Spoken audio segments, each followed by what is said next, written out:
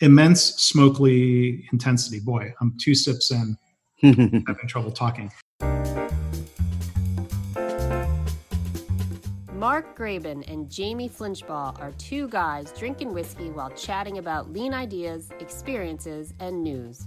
Let's hope they hold their liquor because they're not holding back on sharing their opinions. It's time for Lean Whiskey, Lean Talk with a fun spirit. All right. Hi, everybody. Welcome to episode 18 of Lean Whiskey. I'm Mark Graban. I'm clearly indoors. Joining us today, who is clearly outdoors, is Jamie Flinchball, sitting out at my favorite spot to enjoy whiskey, which I thought, whiskey's about who you drink it with as well as where you drink it. So I thought I'd hit my favorite spot. A little porch sitting and sipping. Yep. Perfect. I'm in my office. Maybe I'll experiment with, maybe I'll sit outside next time. Yeah, we probably shouldn't have a habit of drinking in the office, but with this, I can continue to, instead of closing up shop in the office, I can continue to sit here on the porch and pour another glass after we're done. Yeah, home office clearly 4:20 in the afternoon in LA. Normally, I wouldn't be having a drink this early or in the office, but it's lean whiskey. So it's lean whiskey. You got to do what you got to do. So. Yeah. Well, before we get into the whiskey itself, which is always a big start, we wanted to pay a little tribute. So a man we both know, Bill Hansen, passed away last week. He was one of the co-founders of the Leaders for Manufacturing program at MIT that we both went to separate years, now called Leaders for Global Operations. So he was VP of DEC, I believe, when the program was founded. And then when he retired from DEC, he came on staff and really represented industry in the program. 80 years old and really a great guy. I have a lot of fond memories, but my own story around him. So I was always the first one in the office. I'd get up early, take the first bus on Mass Ave to the Red Line and the first train of the day in, and turn the lights on in the office and start a pot of coffee. And more than an occasional occurrence, he and I would be the only ones in the office. He'd be the first staff member to arrive, and I'd end up in his office chatting away, talking about all kinds of stuff, just whatever we felt like. But really was a tremendous mentor in a lot of ways. Yeah, and I can remember, I can still picture going in. Bill's office was next, if I'm remembering this right, next to Don Rosenfeld's office. So the other co-directors and Don, we lost Don too soon, about 2 years ago. I want to say 2, but I just can't remember. But, the structure of the program had, representatives from engineering school, business school, and industry. And like you said, Bill Hansen had a very accomplished career. And, I really admired Bill and that experience that he brought in. And, there were times where I certainly took him up on his open door policy and having conversations about what I thought, a career, at least first steps coming out of MIT could and should be, and what types of organizations I was going to try to find. So I just remember him being a very welcoming, friendly presence who you could tell was, really invested in his students. This wasn't just a job to keep busy, that there was a real commitment there.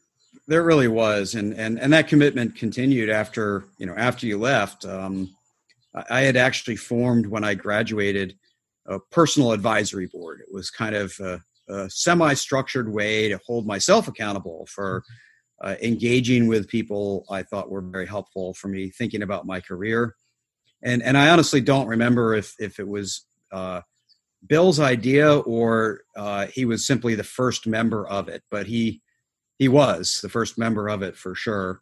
And I engaged with him regularly after our graduation for several years. So he really believed in what we call the big L of leadership, not just how to lead a team of people, but how to leave a legacy and have a purpose and things like that. He really did believe those things. So So we'll toast our friend Bill and move on to whiskey.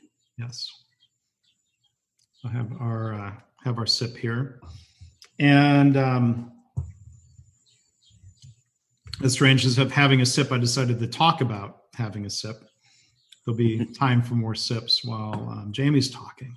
So our theme today, we are on Scotch, and more specifically, we are in the Islay region, is what we are both drinking today. So we did an episode on Speyside previously, right? Yep.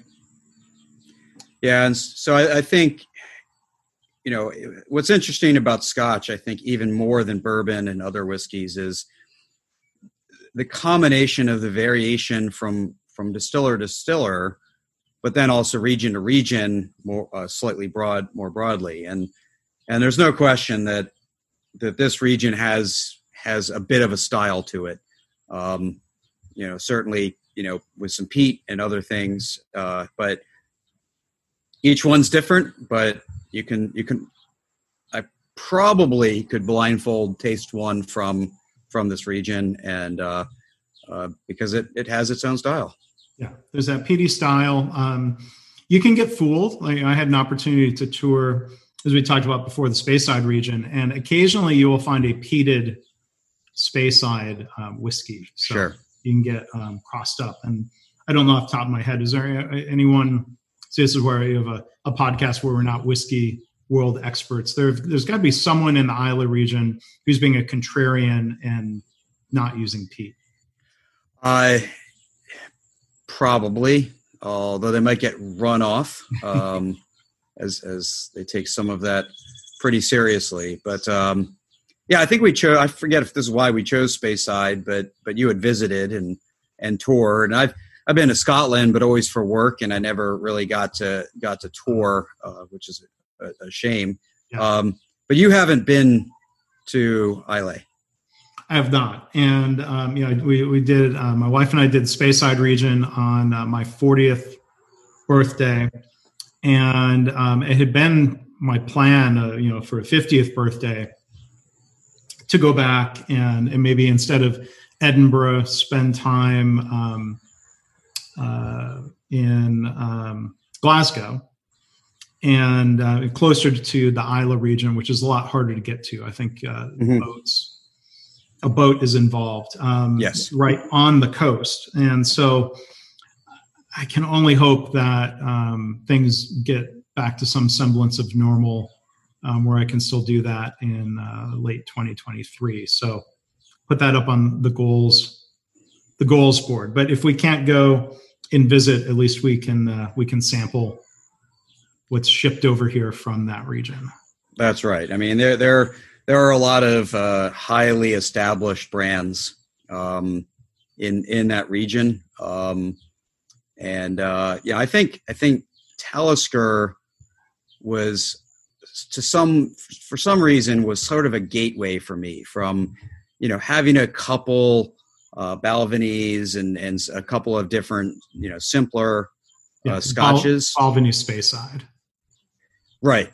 And so some softer, I'll say, scotches. And I think Talisker was sort of my gateway to a broader world of scotch. And that's what got me interested, I think, in trying all sorts of different things. So I drank Talisker as regularly for quite a while, but now it's not even any on my shelf because I have so many other fun things to try. Yeah. Talisker comes to mind, Laphroaig, Lagavulin, and the other that would come to mind, this is one I'm actually drinking today, is from the Ardbeg distillery. This is their 10-year Islay single malt scotch. And the one thing that's interesting about Ardbeg is that they've got many expressions. Yep. A lot of them have names that are very Gaelic or Scottish. A bit of a challenge to pronounce. Ardbeg rolls off the tongue right pretty easily. But so this is their 10-year whiskey, kind of typical peated. On the bottle here it says, "Are you getting sea spray?" I don't know what terry rope is, but intense smoky, immense smoky intensity. Boy, I'm 2 sips in, having trouble talking. Immense smoky intensity. So I think it's that region is certainly known for the peatiness. And for those who are watching on the YouTube, I'll hold my glass up, and I think this is often surprising to people that you would have an impression that a peated smoked barley whiskey would somehow be darker in color, and that's not true. The smoke drying of the malted barley isn't adding color; it's the barrels. Right. And so this is a fairly lightly colored. You can't tell by looking at it. You put your nose anywhere near the glass, and it's polarizing. My wife she doesn't care for peated whiskey. That's just a palate preference. Yeah, and that's definitely, everybody's got to find their preference, and peat is in my rotation, but it isn't. I like it. I don't seek it, but for some, it's an absolute no. And I have to admit, I only tried Ardbeg for the first time maybe 2 years ago, and I have a really interesting bottle right now.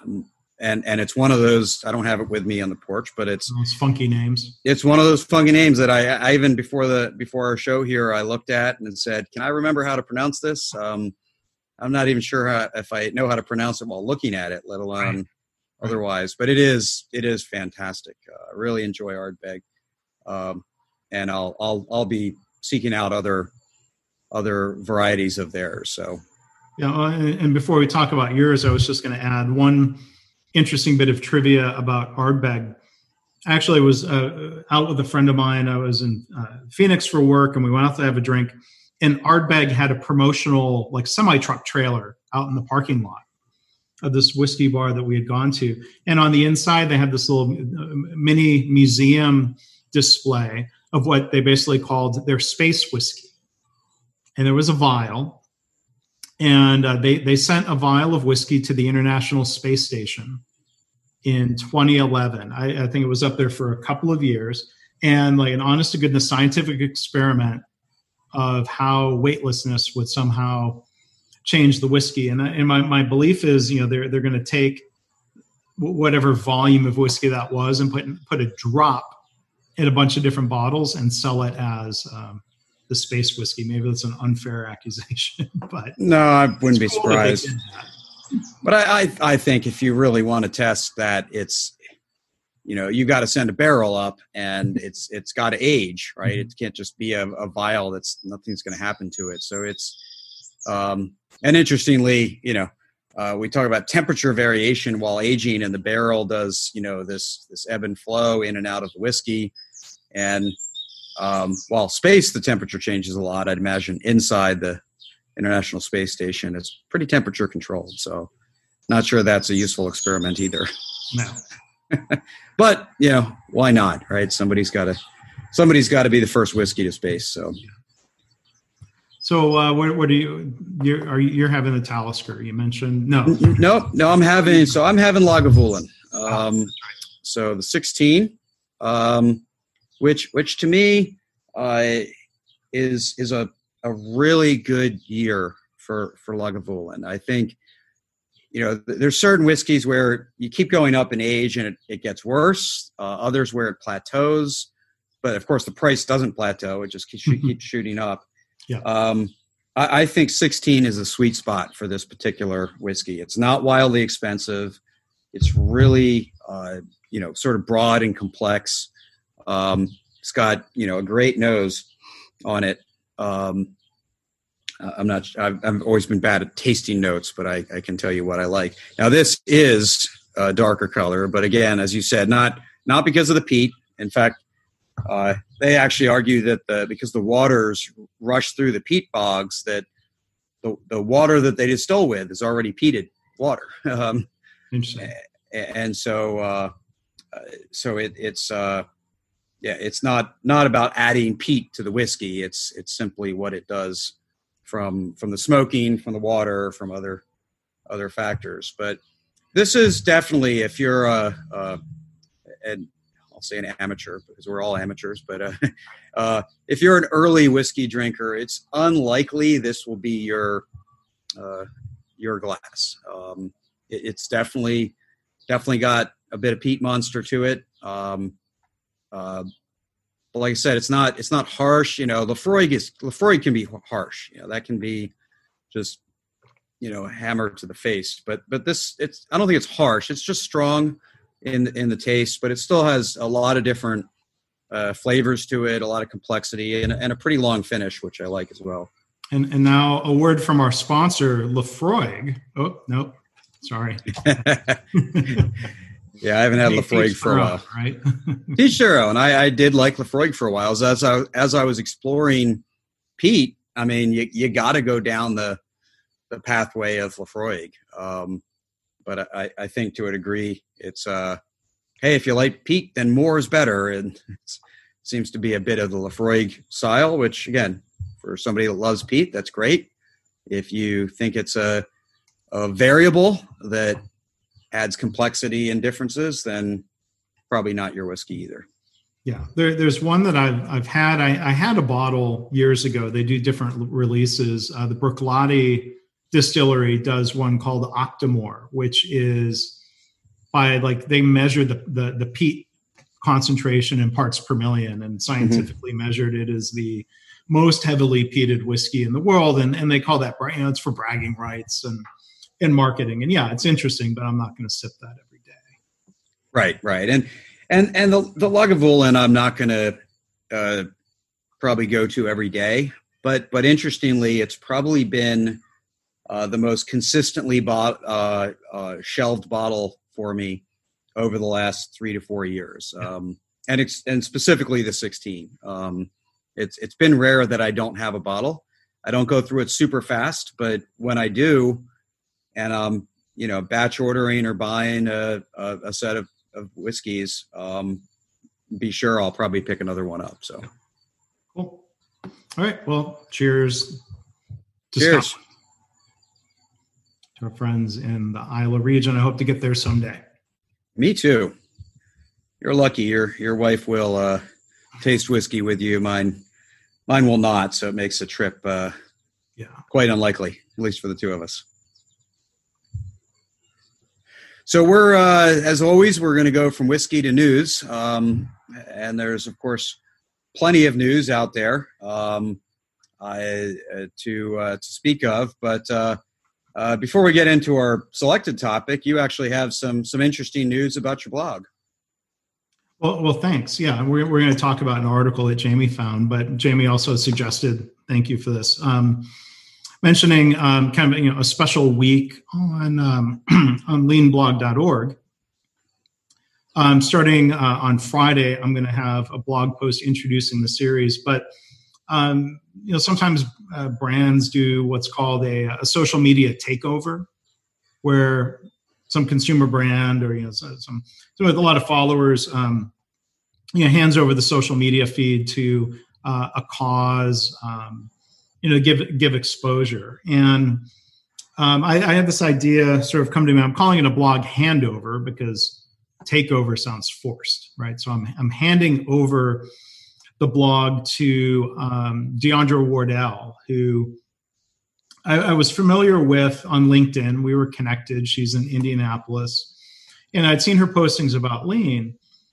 But now, in recent months, I think going back to June is when we started really talking about this. She had made some posts, which can be brave to do on LinkedIn, sharing some very personal reflections from her standpoint as a Black woman, how she felt professionally and personally, in these times where we have the deaths, the murders of George Floyd and Ahmaud Arbery and others. It's such a long list. So Breonna Taylor and anyway, long list and her thoughts on that. And some of the reaction from some people on LinkedIn was unfortunate to see. Other middle-aged white men like me being, I think kind of, dismissive of her experiences. And so I think in terms of lean thinking, we're supposed to respect people, and that means listening and understanding their perspectives, right? So let me bring it back to workplace for a minute. Jamie, if you're running manufacturing operations somewhere and somebody comes to your office, if they could catch you there, but let's say they caught you in your office and somebody came in and was wanting to tell you about a safety problem on the shop floor, I know you wouldn't sit there and just be dismissive and say, no, it's not unsafe. Right. You listen, you hear somebody's experience, and you investigate objectively and solve what you can as aggressively as you can. It's the natural reaction you should have when there's a problem. Yeah. So, in the spirit of the blog, handover was, for one, I came to Deandra with this idea. Would you like to take over the blog for a week, and you can write whatever you like about lean or otherwise, and maybe others. Well, she took this idea and ran with it. She recruited, I think the count is like 15 or 16 authors, all women, some white women, some black women, writing about, to different degrees and different combinations of topics that are sometimes incorporating continuous improvement and issues involving race and equity and inclusion. So the spirit of a blog handover is, hey, it's your blog, and I want to hear different perspectives and voices. So it's part of my attempt to maybe better understand the current condition, if you will. I mean, it's been a long-standing condition. Because, I think kind of understanding the problem and having discussions about that is the first step toward figuring out what comes next. So I'm very appreciative of Deandra and the others who have come forward to write. We're going to do a panel webinar discussion that KaiNexus is hosting on Friday the 14th. On Friday. Yep. And we're going to have 9 of us, nine women, and then I'll be moderating. So my role will be really just to facilitate that discussion, because and let them share their perspectives.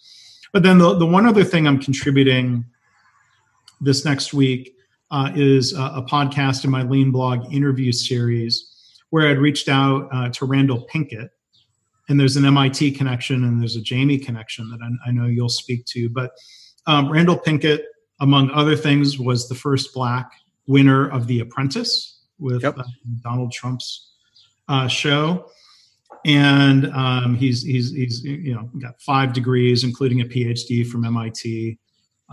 He wasn't done after the Leaders for Manufacturing program degrees. No, he doubled down. He's an impressive mind. Yes, and so I reached out to Randall, say, hey, could we do a podcast about these issues? And he brought in Professor Jeffrey Robinson from Rutgers Business School, and they co-authored a book some years ago called Black Faces in White Places.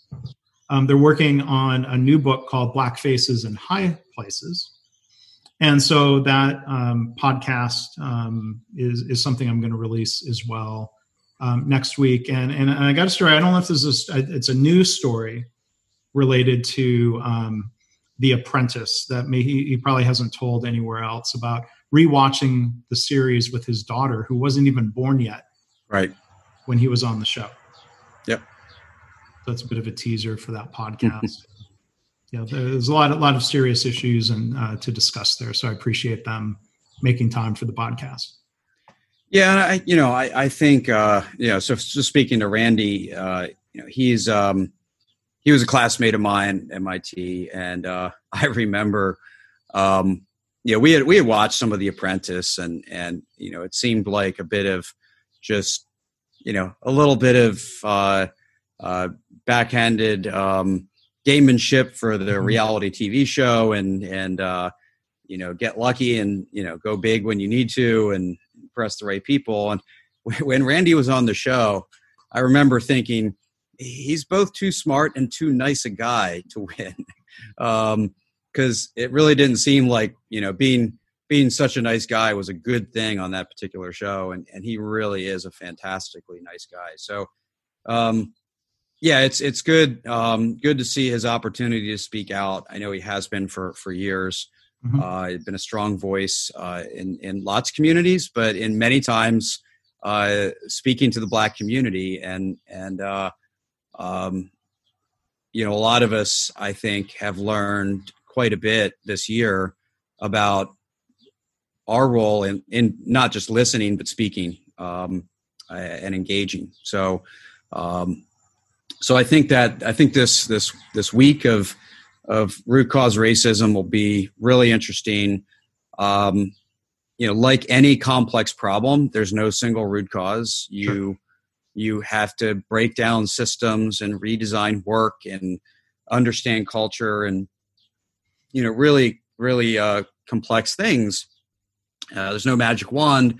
There's no single cure. And so I do think that while I'm not predicting that lean will end racism, I think it can solve parts of it in unique ways, in ways that the thought process that lean brings can perhaps enlighten new solutions. And so I'm hopeful to see the momentum built out of this blog takeover, and I'll certainly be tuning in to see what comes of it. Yeah, well, thank you. And I would invite listeners to check that out. And as you mentioned, Jamie, Deandra came up with a theme of hashtag root cause racism. So that's the theme for the blog posts. Deandra's posting hers on Saturday, August 8th, which is a date that's meaningful to her. And she's going to share why that is in that first blog post. So we're going to have blog posts on the weekends, multiple blog posts a day, which is a bit unusual, but I'm really happy to have all that participation and to hear what they have to say. Yeah, great program. Looking forward to seeing all the collected voices there. So thank you for wanting to talk about that here. So now Jamie found an article or some articles, but a theme. Let you go ahead and introduce that. Yeah. So really starting from the beginning of the thought process is, you know, with everybody working from home, dealing with sort of the chaos at work and everything else, I numerous times I've had conversations with executives where they are in video meetings 10, 12 hours a day. And then, you know, try and catch up on email. Fortunately, so many people are in all of these video meetings. They don't have time for generating email that you have to respond to. So unless they're doing the dreaded multitasking thing. Well, and, you know, there's a ton of that, right? Which means every meeting is less effective and longer than it needs to be. And, you know, I even had a conversation today with someone who says, yeah, I'm supposed to be in another discussion right now. So whenever we're done, I'll join that.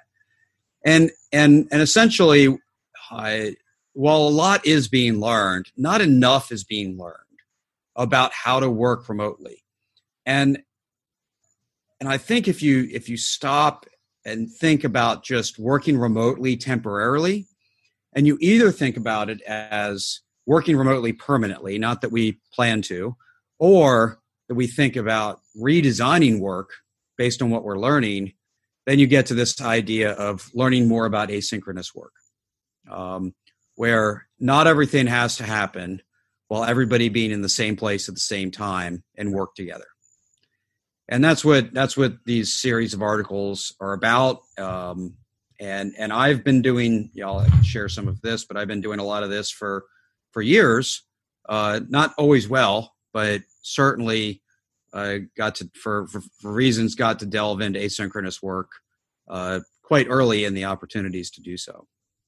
Yeah, and the one article, and we'll, of course, as always, link to this in the show notes. The one article Jamie brought to the table here was from Forbes.com. What if working from home could be different to how it's been till now? And they talk about the company Automattic, which creates WordPress software, which I use quite a bit. I think your website. Yep, mine as well. Is WordPress. And Matt Mullenweg, the founder, talks about 5 levels of autonomy and so I think getting to level 5 nirvana, he describes it as consistently perform better than any in-person organization could. So I'm wearing my KaiNexus hat tonight, talking to the co-founders, Greg Jacobson and Matt Palulis. They had reflected that they thought the company, now that it's a completely virtual company, at this point. I think they ballparked it at about 90%, 85, 90, just picking numbers, right? Yeah. Almost as effective as being in the office. But then I think it's interesting that Mullenweg raises the challenge of no, we should actually try to be more effective. Or at least it's possible. And I think that's the question. I have a video coming up. It's basically called Delay, Modify, or Redesign. And basically for things that have been delayed because of COVID, well, you have to make a decision. Do I just continue to delay? Do I modify it just to get as much, a highest percentage as possible of the regular value? Or do I redesign it to get more than I did before? And I'm seeing with a lot of work that's what we should learn. I was talking to somebody very recently, I think it was Monday. They said, yeah, our daily huddles, the team on the floor takes a photo of the board. We talk about it. We go through our daily huddle remotely, and it's more focused and it's better than it's ever been. And then it was, but what happens when we go back, right? What do we just go back to where we were before, or can we learn from this and make it, better still? And I think so. I'm working on client servicing engagement strategies that where I'm trying to design, sort of workshops that aren't just they're not even meant to accommodate remote because of COVID. They're meant to solve the problems that exist with in-person workshops and do it better than before. And I think that's, I think once you get into looking at the day-to-day work, I think it's the only approach is to think about how to make it even better. And the key point of the asynchronous is that not all work is best done synchronously.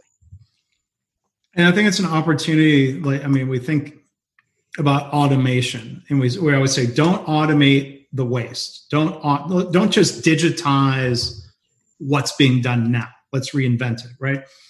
So the first phase of, let's say, virtual conferences, which are happening now. On Tuesday, the Shingo Institute ran something they call a virtual experience. I think it was a bit of a dry run in different ways, because in October, they're going to do a virtual conference across 2 days. Right. And so they invited me to speak, and they had 30-minute talks with 15 minutes in between, but it was pretty much a conference format. But we were all on Zoom and all on there synchronously. And so I'm not trying to be critical of them, but I think it's interesting to rethink now, this challenge of if we had each recorded our presentations and they had been sent out to people, and everyone was told basically, look, you've got 5 days to carve out the time to watch this 6 hours worth of presentation. And then we're going to get together on Friday for virtual discussions. That's a different type of experience. And it'd be interesting, or maybe we can experiment with that instead of just thinking out loud about it. Yeah. And I'm trying to do, 2 or 3 or 10 experiments every single week. And with the kind of things that you and I often do. I did a talk with some students at Lehigh University last week, where rather than just do the standard get up and talk for a while and then take a few questions of whoever's bold enough to speak at that point, I had them actually on a Miro board, which is my current preferred tool. While I'm speaking, they captured insights in one. All of them simultaneously capturing insights and capturing questions. And then they voted on each other's stuff. And then that's the stuff that I reacted to at the end. And it was still in that, we still had a synchronous meeting, but we had asynchronous work going on in the background. Yeah. And I used to run a consulting firm, which we had people in 3 continents and 4 time zones. And we very rarely had to have, meetings, because we mastered, the communication. I don't say we mastered, that's just wrong. we really strive towards asynchronous communication and systems of work that allowed us to be clear about when help was needed, what we're working on, our productivity, our priorities, and all of those things. And then, when it became pretty clear when a meeting would be needed as the exception to the work rather than the primary purpose of doing the work. Yeah. Yeah. And I think it's interesting to step back and think, all right, what is the work? And how can we accomplish it differently? So I'm thinking again about KaiNexus. We do twice a year team meetings. Team's grown to about 20 people now. And so, everyone would come to Austin. So there's a Dallas office, there's me, there's a couple other people who are remote virtual employees. We'd all get together in Austin and come into the office, and each function and different people within the different functions would basically give PowerPoint presentations to everybody in the room. Yeah. And there would be some discussion, but then, we're falling behind schedule, so we don't have time for that. So it ends up being a lot of PowerPoint. Now, it's great to see people face to face, and we have meals and go out and do social things, and that's great. But for a while, I've been sort of banging the drum, suggesting, all right, the PowerPoint updates, just send those out, let people read them. Mm-hmm. Or to this idea that's come up from the articles you sent out of doing it asynchronously. If you're going to spend the time presenting, present and record it through Zoom by yourself, blast it out to people, and tell people, carve out time in your calendar, because that's probably the biggest risk, right? When we're all in the office, it's captive audience, even though there might be multitasking. All right, people have to listen. But we're adults. We can be professionals and say, okay, we're going to watch those updates. Now let's get together in person maybe for 2 days instead of 3. We'd save travel expense, and we can spend those days doing nothing but discussions and team building activities and things that really take advantage of being there. So recently, a couple of weeks ago, we did one of these as a virtual meeting. And again, it was very synchronous. So it'd be interesting, like later this year or in January, if we're still doing it that way, I'll talk to Greg and Matt, like let's experiment with trying to make it more of an asynchronous meeting. And let's use that time together for the magic that comes out of much more interactive discussions. Mm-hmm.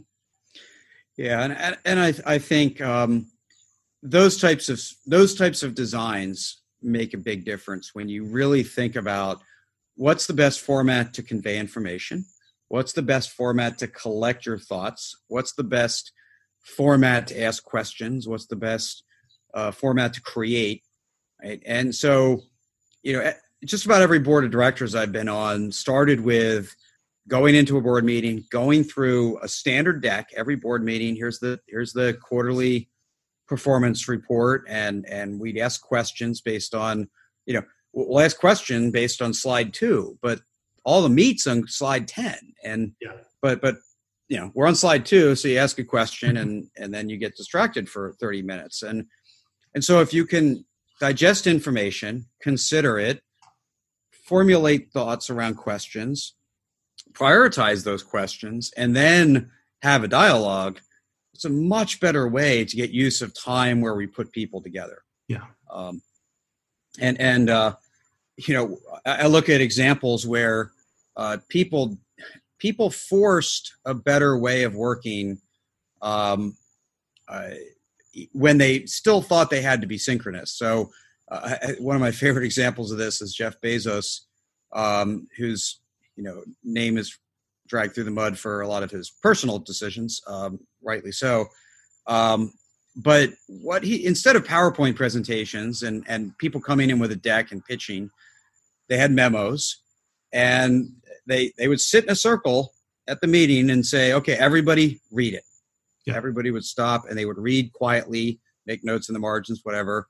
Okay, now you've considered the information, now have a discussion. And he really, again, he probably didn't have, maybe he did, but shouldn't have to have that time carved out of the meeting. But the key idea is, first consider the information, then discuss it.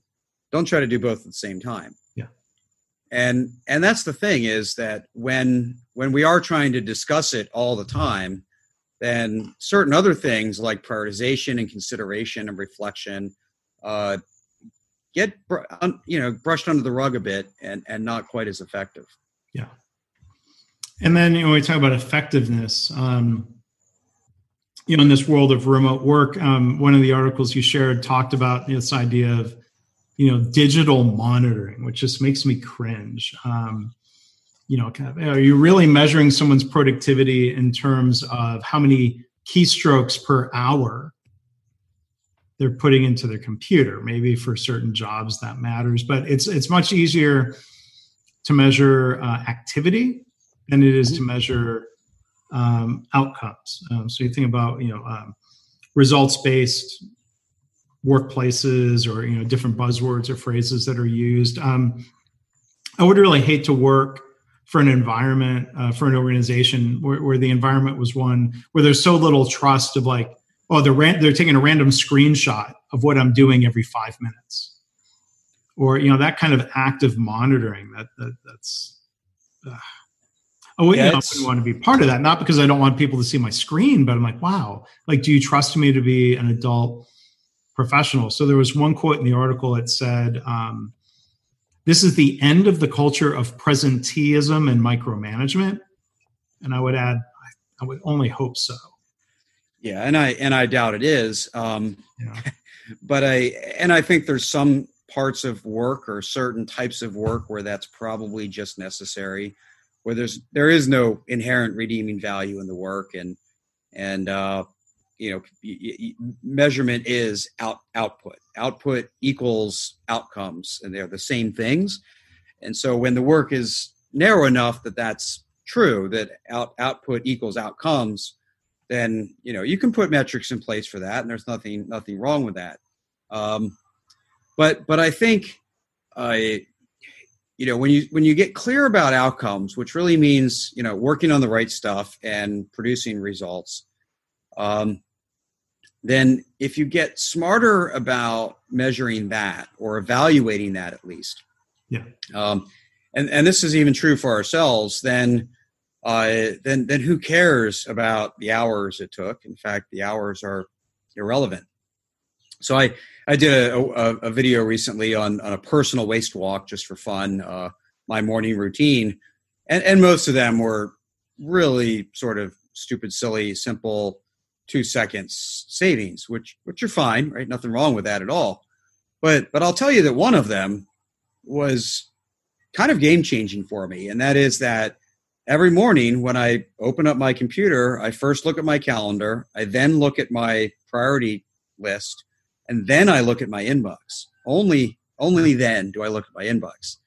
And I used to have 15 tabs open. Now I typically have 3 or 4. And it by making sure I'm clear before I touch my inbox about what's important, I am absolutely getting more outcome from my work. And I don't know how to measure it other than the fact that fewer things get pushed on the calendar. Fewer important priorities get pushed on the calendar. And I've never tracked it, but it's not hard to observe. You can see yourself doing it. It seems like a good habit, a good practice. Well, and I mentioned my old company where we had a team. This is before a lot of the technologies like Trello that we use, that I use a lot today. We've used Trello. I've used Trello for years, but we had a wiki. That was the tool of choice at the time. And everybody every week would write a list of their priorities for the week. And the standard was if your priority for this week was a carryover from last week, you just highlighted it in red. That was it. You didn't beat yourself up. You didn't have to present a resolution plan. You just needed to highlight it in red that this priority for this week happened to be one from last week. And it just added to the transparency to yourself and to everybody else. And if help was needed, you could have that conversation, and that's when the phone call would start. But just a simple way to manage the work without ever having to have a meeting to review, did you get your work done, which is just not productive. So we've got, are you going to put links to all 3 of the articles? They're kind of I'll put links to all three. And I think I'll also put a link to it was interesting is the WordPress. Didn't he write a book called The Year with No Pants? Scott Burkun, how do you say it? Burkun. Yeah. But it was about his shift to this asynchronous work. So the cover of the book is a picture of underwear, which is probably super appropriate for these days of work from home. But well, I'm wearing workout shorts because I went out for a walk earlier and I didn't change. I'm doing lean whiskey, and so it doesn't matter. I am wearing shorts, but that's it's summer. I'm on the porch and I'm drinking whiskey, so I'm perfectly okay with that. Scott Burkun also wrote a really entertaining, insightful book called Confessions of a Public Speaker. I highly recommend for anybody who does any amount of speaking. I remember I probably read that 8 or 10 years ago even. Yeah, it's been around a while. Entertaining stuff. So, all right. So know your work, know what parts of your work matter, redesign your work, and don't just accept end-to-end meetings because we don't know what else to do. Yeah. We can do better. And try to be asynchronous. So doing show notes and prep for a podcast in Google Docs is a good example of asynchronous work.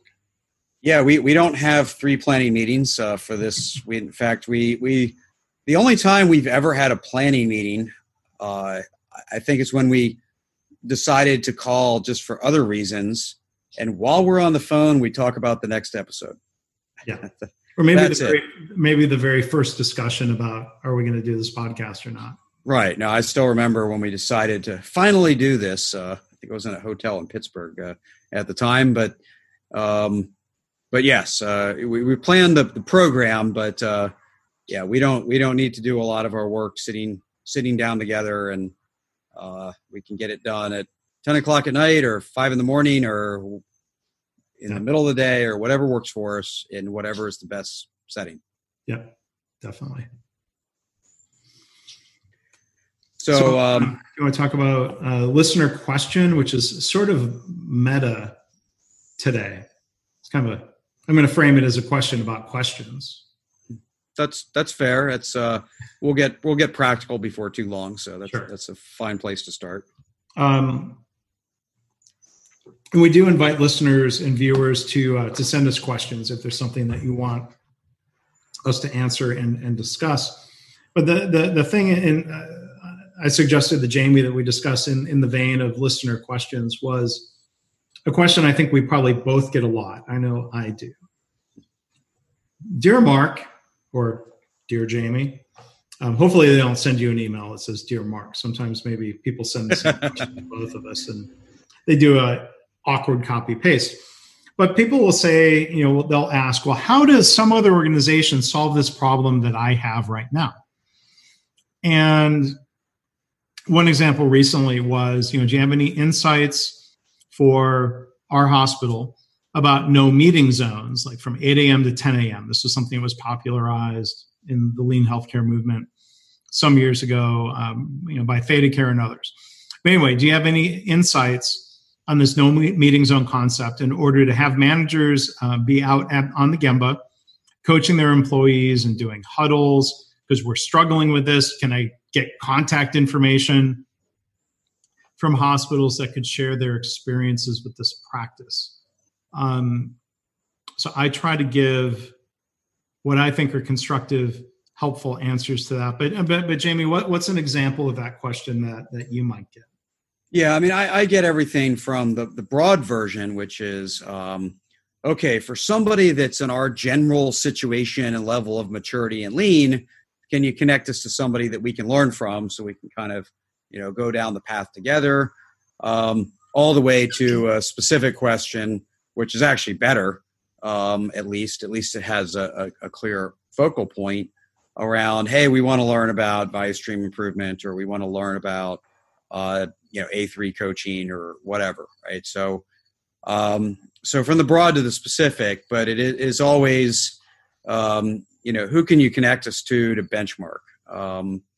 And for starters, which is never really a reason that I reject the request, is it's actually a lot harder than it sounds, right? Because you've got to inventory. Sometimes you can just go, oh, you should talk to this guy. But most of the times you've got to inventory. You've got to think about what's relevant, what's helpful. Most of the time, those companies are busy and they're just not that interested in sharing. And you've got to ask the right person in the right mood, the right time. And it's actually a lot of work, relative. And free work, and that's fine, but it is, it's not so much the work involved, because I'll always grind a little harder to get something done. It's the nature of the question that's really the problem. And I think that's why we want to talk about it. Yeah. Or, when you talk about benchmarking, I sometimes get what I call the overly specific benchmarking request, where somebody will say, hi, we are a producer of goat cheese in Vermont. And so we want to benchmark with another cheese producer in New England that's also got a left-handed CEO that's between 3 and 5 million in revenue and isn't around. And it's like, well, okay, you want to look in the mirror, just look in the mirror. Right. Yeah. And they assume they've picked the right, every organization has an infinite number of characteristics, and they've assumed that they've picked the right relevant 5 characteristics, size or fit or shape or years in the journey or whatever that might be. Great point. And chances are you haven't picked the most relevant criteria. Yeah. Yeah. But the bigger problem is fundamentally that, and I'm, to be clear, I'm not against benchmarking. I think benchmarking can be done well. I think it's worth learning. But I would propose there's a time and a place for it. There's a time and a place, and there's a purpose, right?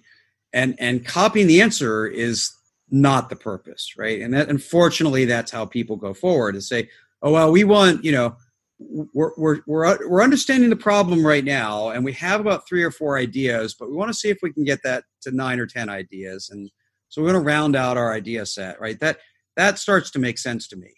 But when they start looking for a copy solution, lean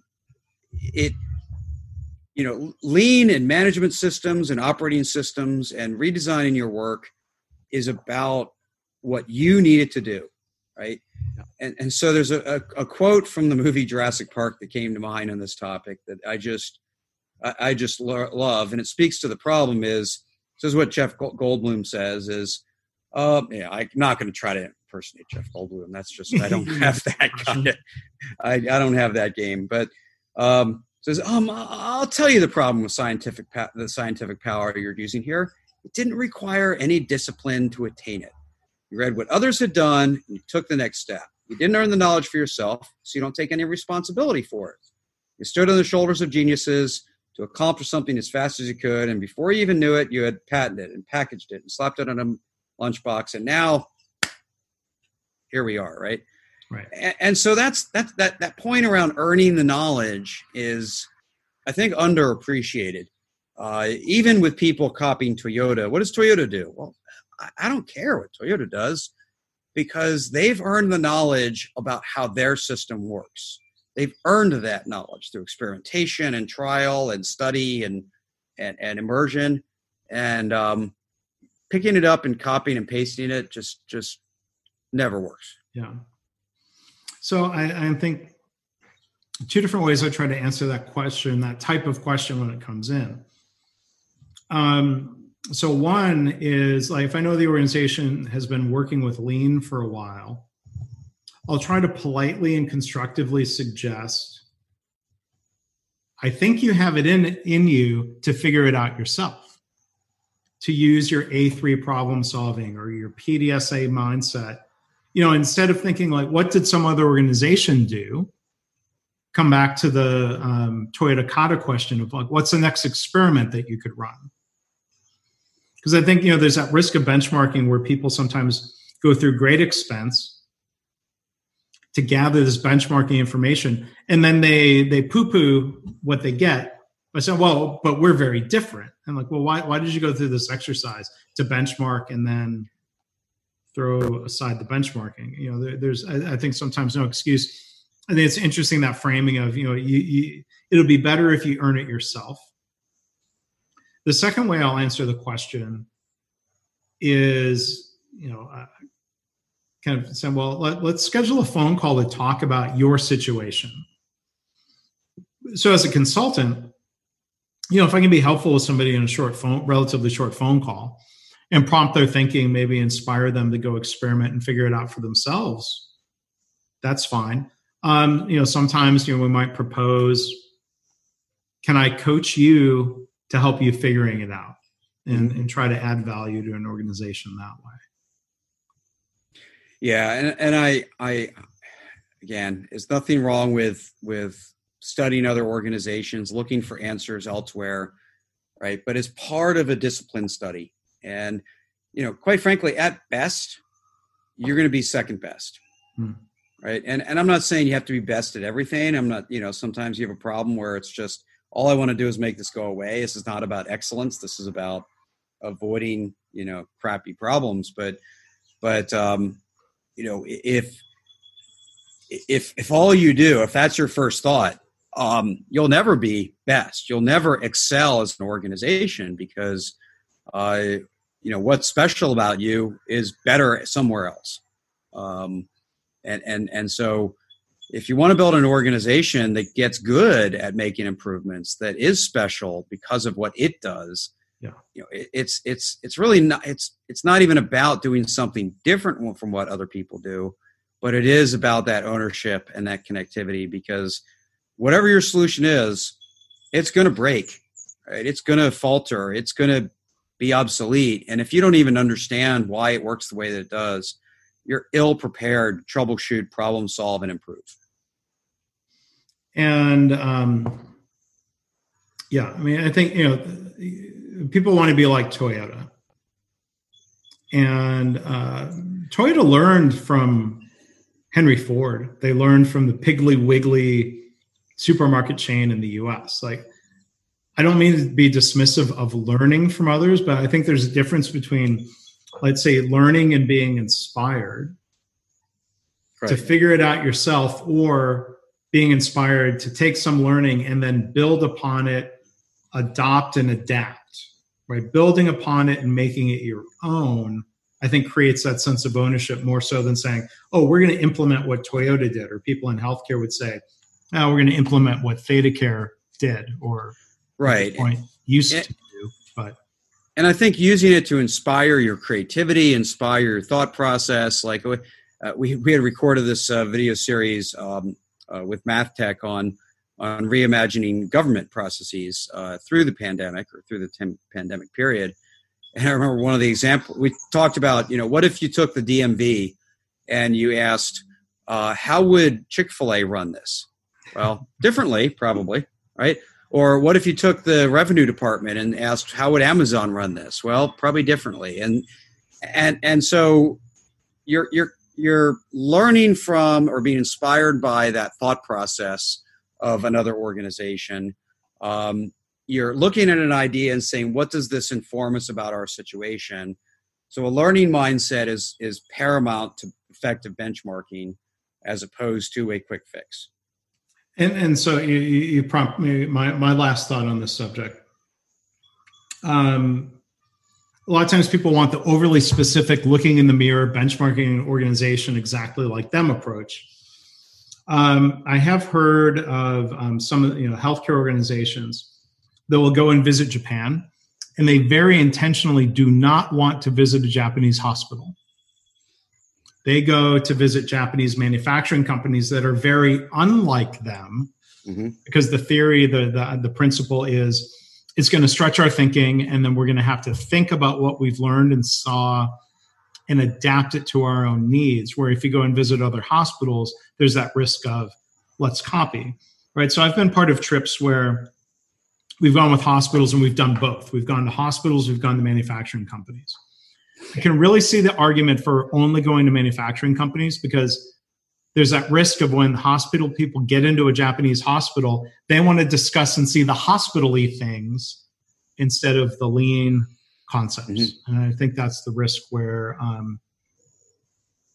maybe upon reflection, I mean, it's just interesting to think about, like, which environment really creates the most learning. That, yes, I mean, I think you want to see one, in that kind of scenario, one Japanese hospital, so you can see what's similar and what's different. That's right. Part of the broadening your world perspective. But and when I ran my old consulting firm with Andy Carlino, we looked at, we would get questions all the time. Well, how do you compare to this competitor and this competitor? And I honestly could say, I have no idea, because I don't spend much time looking at what they do. Right. I look at what our customers do. I look at what our customers need, and that's what we try to solve for. If I wanted to be like everybody else, I would have just gotten a job with one of them, right? So we spent, I was pretty ignorant about what our competitors were doing to solve the problems, because there wasn't a way to excel just by copying those answers. We had to earn our solutions to our customers' problems ourselves. And then, okay, one final thought. Then there's the risk of benchmarking results. And I think like in next week, through the work I do with Valley Capture, we're going to be publishing a free ebook. It's a PDF of some transcripts of speeches given by the late Paul O'Neill. And, he taught, and knowing the history of what Alcoa did, they learned from Toyota. Mm-hmm. They had a partnership with Steve Spear and others at Harvard Business School, and they looked to other companies. But Paul O'Neill emphasized setting goals at what he called the theoretical limit of performance. Right. And I think the risk of benchmarking another organization's performance is that target almost becomes a limit. Right. So mm-hmm. like, oh, well, we're organizations say we want to be in the top decile of some healthcare metric. I'm like, well, why don't you aim for perfection? And using that as an aspirational, inspirational goal, which requires a certain leadership style for people to not feel beaten up, proverbially for not hitting the goal of perfection. But I think that's the one other risk about benchmarking is don't just be satisfied with someone else's results. You were saying similar things, I think. Yeah, and most people, when I see them try to do that, it's interesting, because I remember one study, an organization said, well, you're going to go benchmark a sister factory, and function by function, they all came back with their productivity reports. But every single one of them said, here's 3 reasons why their numbers are look better than they really are. And here's 3 reasons why our numbers look worse than they really are. So even though they look better than us, it's really a tie, or we're better. They spent so much time explaining the numbers, they never really learned from them. Okay, I can't get off this topic. So I'm having flashbacks, PTSD, to my time at General Motors. Livonia Engine Plant, 1995. There were benchmarking studies looking at the productivity metric of hours per engine. And the plant I was in, our hours per engine was really high, meaning it was bad, mm-hmm. compared to a Ford plant and a Toyota plant. And so they thought the Ford plant was the apples to apples comparison. Similar products, similar technology, it was Detroit automaker. And I figured, well, the point of benchmarking is to identify the gap so we can close the gap. What I hated is I was being asked as an industrial engineer to explain the gap, to rationalize the gap. Like, oh, well, their volume is higher, so therefore their productivity has to be better. And right. This is not what I want to do in my career. Just explaining away the differences. Yep, that's right out of a Dilbert cartoon for sure. It was. So. Well, that's how we got where we are today with some of those companies for sure. So, fleeing that led me to MIT, and that led to all kinds of other good things. If I've been too happy and comfortable at GM. Yep, I can't imagine you still there. That's for sure. All right, so we'll wrap that up. All right, cool. Good discussion. So, I always kind of wrap up with kind of a random question, non-lean. related question. So this time the question is, what are you reading right now? Jamie, if you want to go first. Yeah. So let me start by saying that I used to do, I don't know, 80% of my reading on planes. That's where I got my reading done, and I really had to adjust. Yeah. My reading dropped, and been picking it back up by changing my system of work because it broke. Mm-hmm.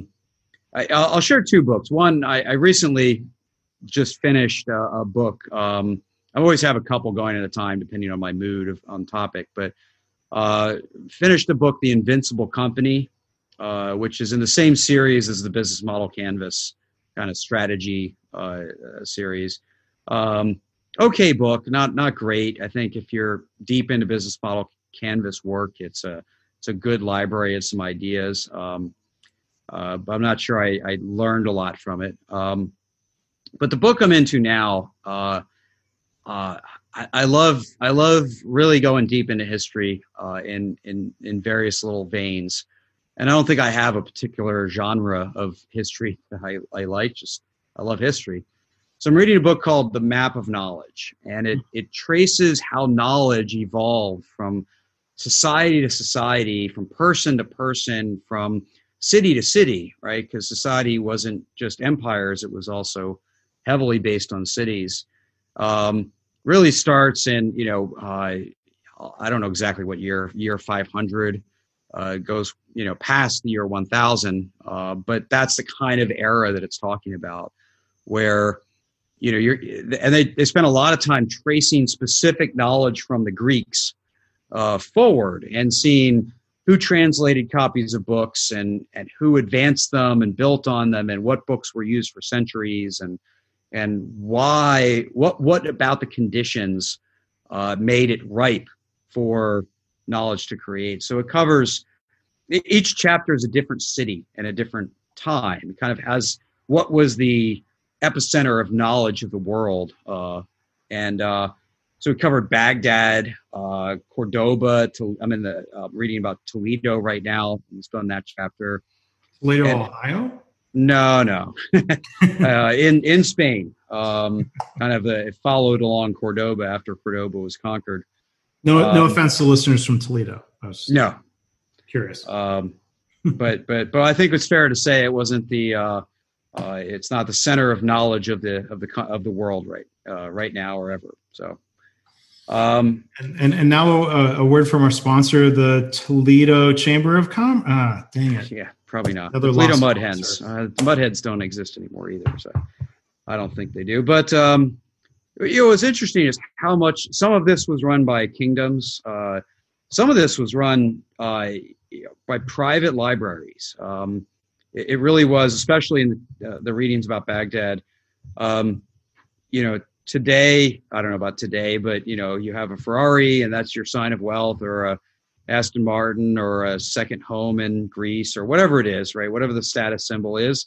Back then, it was having a library and inviting scholars to your private library to study. That was the status symbol, and what a great status symbol, right?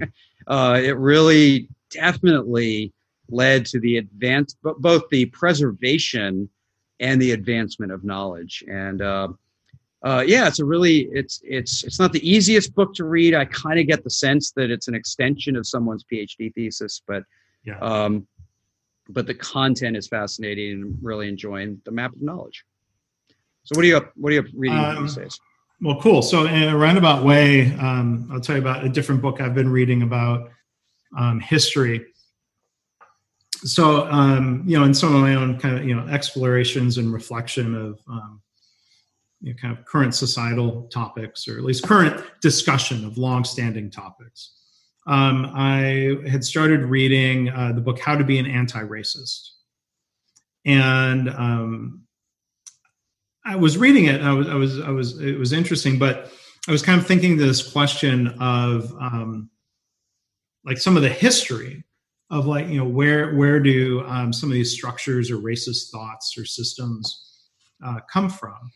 And so I Googled, I think I just literally typed, as people do in the Google, what is the history of racism? And sure enough, a different book by Ibram X. Kendi,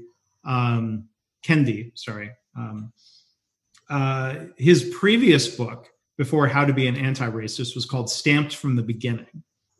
So it's not light reading. It's an important topic, but it goes back through, dates back to the late 1500s, okay, pre-American history.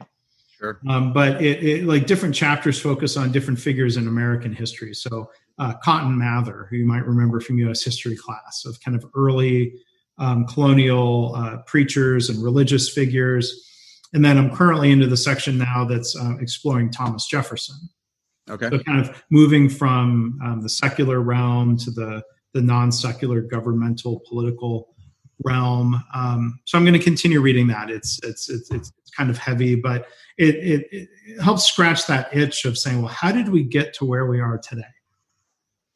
Not an overnight problem. Again, no overnight solutions to it, but I think understanding that history has been eye-opening and interesting. So I definitely recommend that book. I hear that one talked about far less than his more recent book, How to Be an Anti-Racist. So again, that other book is Stamped from the Beginning.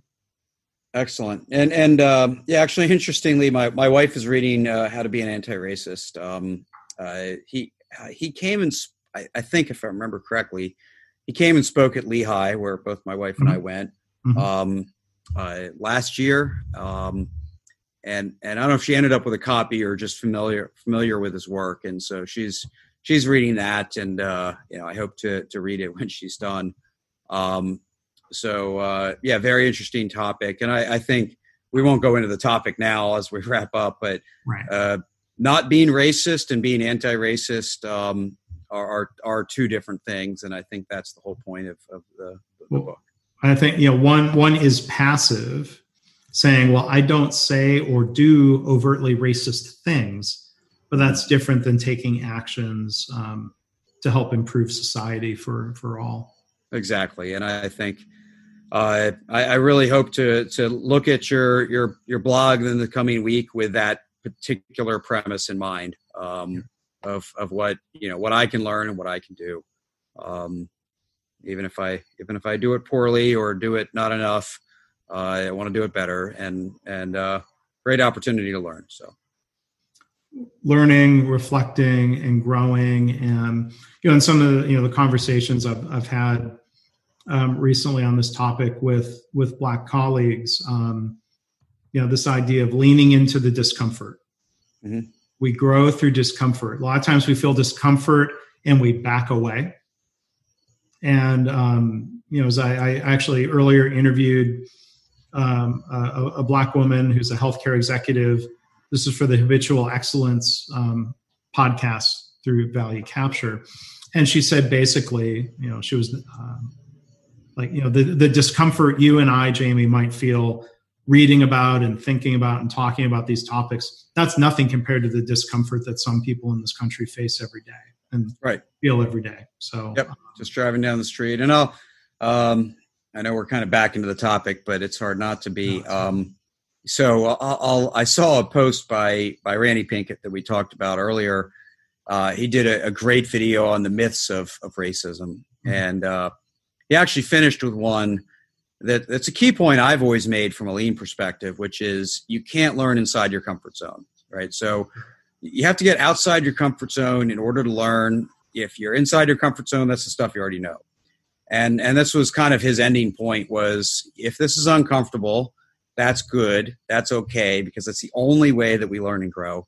And that's the point of any book, right? Since we're finishing on books here. And it's the point of lean, because lean is all about learning. So I think this all starts to connect. And if we're not about continuous improvement about ourselves, we can't be about continuous improvement of other people and other organizations. Sure.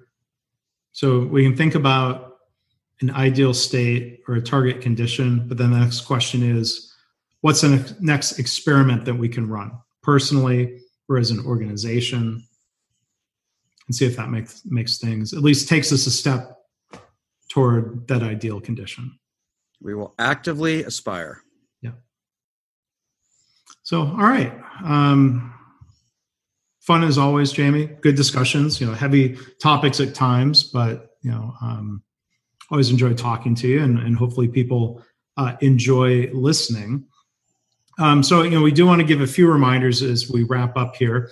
If you want to check out all episodes, you can go to leanwhiskey.com. You can spell whiskey K-E-Y at the end or K-Y at the end. Both of those forward to a page on my website. And then you can also go to Jamie's website which is jflynch.com/leanwhiskey.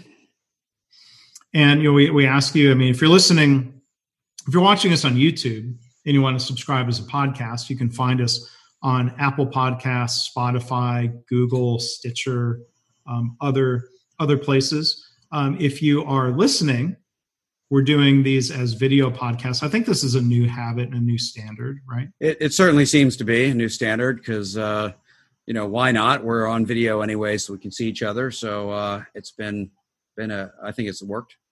Yeah, so you can find us on YouTube. They've all been on my channel. We'll talk offline, Jamie, if we're going to put some of these on your YouTube channel. Yeah, people know how to find us one way or the other. So sure. And go check out Jamie's videos. You mentioned earlier, if people go search for Jay Flinch on YouTube. Yeah, Jay Flinch or my name, either way, they'll find my channel. And whether it's YouTube or Spotify or Google Play or Apple, whatever you listen or watch, please subscribe. So you find out when we release new stuff. Rate us, review us. It helps us. It helps other listeners find us. We really do appreciate that. It's not just it's not an ego trip. It really does kind of help people find content that might benefit them or that they might enjoy. And so, we don't have any targets for how many people we want to reach, but we love sharing with people. That's in both of our natures. And please help us do that. Even if you just tell a friend, always appreciate the help. And if you're watching on YouTube, the thing I'm supposed to do is to point down. I don't know if I'm pointing at the right place, but maybe I have to do it over here. You can subscribe and also turn on notifications. I think notifications might be up there or something. Notifications is down. Okay. So yeah. So, notifications are great. And, and their next episode is going to actually be live, not for our listeners, but with the Colorado Lean Network.